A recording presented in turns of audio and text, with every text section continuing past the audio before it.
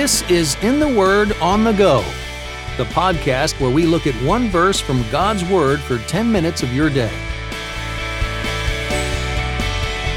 Welcome to In the Word on the Go. I'm Champ Thornton, your host. Whether you're listening by yourself or with a family, this podcast is here for you to spend 10 more minutes in God's Word while you go about your day. In each episode, I get to interview one person about a favorite verse from the Bible.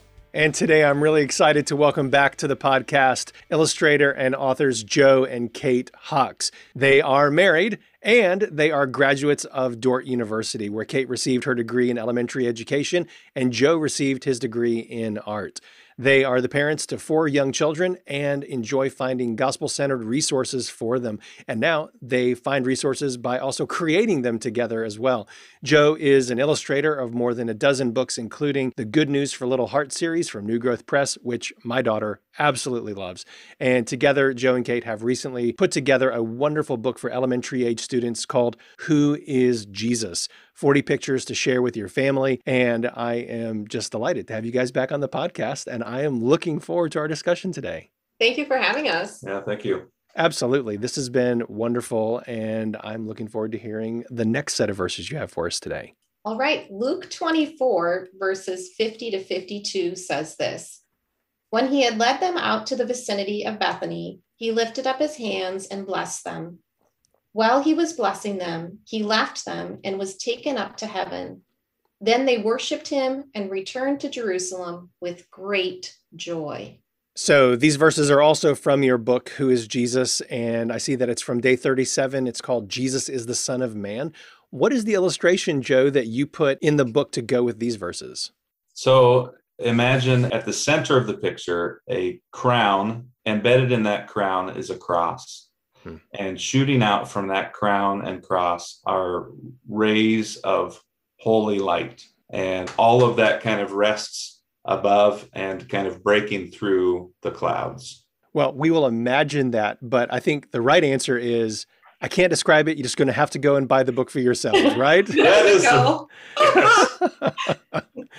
So that's really helpful. But let's dive into this passage. What's the story here with these verses and you guys? How did they become important to you? Well, as a kid, I always wondered why the disciples were so happy when Jesus left them. He went up to heaven and weren't they going to miss him? Wasn't there a little sadness there? They literally had God in the flesh walking around with them for a few years, teaching them. He was their friend, and now he was gone.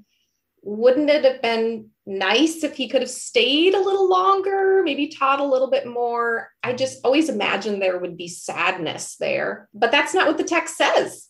It says that they returned to Jerusalem with great joy. So I love how you put yourself, even as a child, right in the middle of the story and wondered, oh, that's surprising. Why are they not crying, or why are they not discouraged that Jesus is gone? So that's such a great observation. Let me read it again, and then let's talk more about these verses. This is Luke 24, verses 50 through 52. When he had led them out to the vicinity of Bethany, he lifted up his hands and blessed them. While he was blessing them, he left them and was taken up to heaven. Then they worshiped him and returned to Jerusalem, and here are the 3 words that you're emphasizing, with great joy. That's such an interesting observation, that they are filled with joy even though Jesus has just left them. So let's talk about that. If you were explaining this verse to your kids, maybe in the car or in the living room, how would you talk them through it?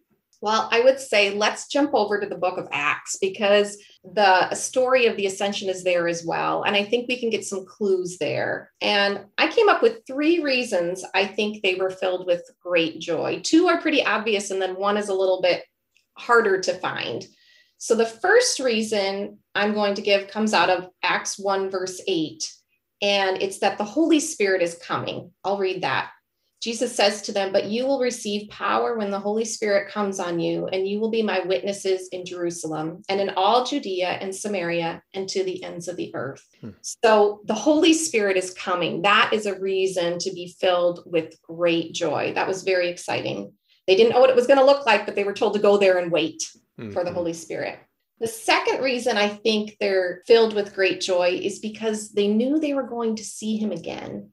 Acts 1, verses 10 through 11 says, they were looking intently up into the sky as he was going, when suddenly 2 men dressed in white stood beside them. Men of Galilee, they said, why do you stand here looking into the sky? This same Jesus who has been taken from you into heaven will come back in the same way you have seen him go into heaven. So that's reason 2. They're going to see him again.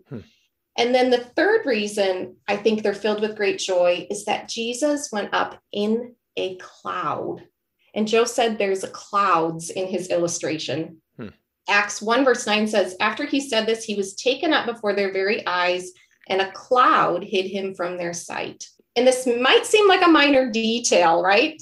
But at Jesus's trial, he talks about clouds too. He says, from now on, you will see the Son of Man sitting at the right hand of the Mighty One and coming on the clouds of heaven. And the Son of Man is a name that Jesus used for himself more than any other name. So it's something we should really pay attention to. Like 80 sometimes in the New Testament. Yeah, it's a lot. Wow. And it comes from a prophecy in the book of Daniel. Joe's going to tell us about that. Yeah, and some of this is taken right out of Katie's book. I'm going to read it, but most is from Scripture. Daniel had a frightening dream in which 4 great beasts rose out of the sea. The first was like a lion with the wings of an eagle. The second, like a hungry bear. The third, like a winged leopard. And the fourth was just plain scary. It had iron teeth, 10 horns, and was trampling and devouring everything in sight.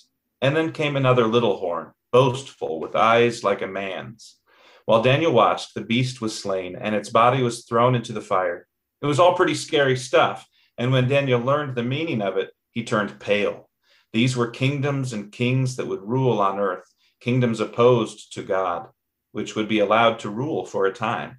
But then came the good news. Daniel saw God, the Ancient of Days, wearing white and seated on a fiery throne. Then came one like a son of man, coming with the clouds of heaven. He approached the Ancient of Days and was led into his presence.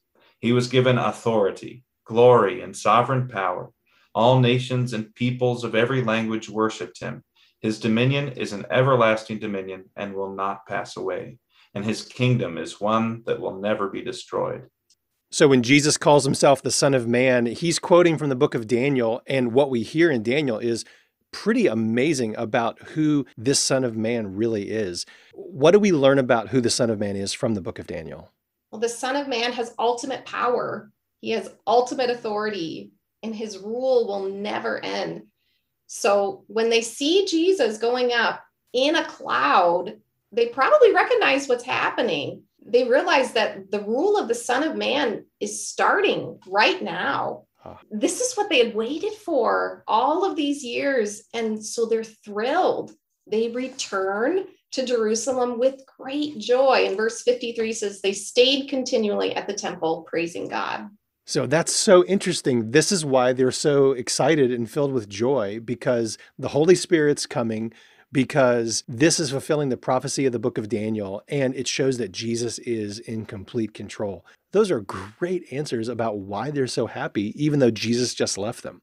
So how can we take these verses into our day? What can we learn from them, and how can we apply them to our lives? I think we recognize that God is powerful and he is on his throne. He's totally in control. No other earthly power can compete with him. You know, today we have wars and rumors of wars, but Jesus is on his throne, right? And so we might ask ourselves, are we living in that same joy that the disciples are? Are we trusting that God is on his throne and totally in control? I love how you tied all that together and pointed us to where our joy can be found. Thank you for doing that. Thank you for being on the podcast again. I have really enjoyed talking with you, and I look forward to having you back on at some other time. Would you just close our time by praying these verses for all of us? Sure. Lord, thank you for the gift of the Holy Spirit. Thank you for the promise that you will return. And thank you for the fact that you are on your throne right now, in complete control over all things. We get so much comfort from that. Amen. Thanks for listening to In the Word on the Go. For more information about this podcast or to listen to past episodes, visit wordonthego.net.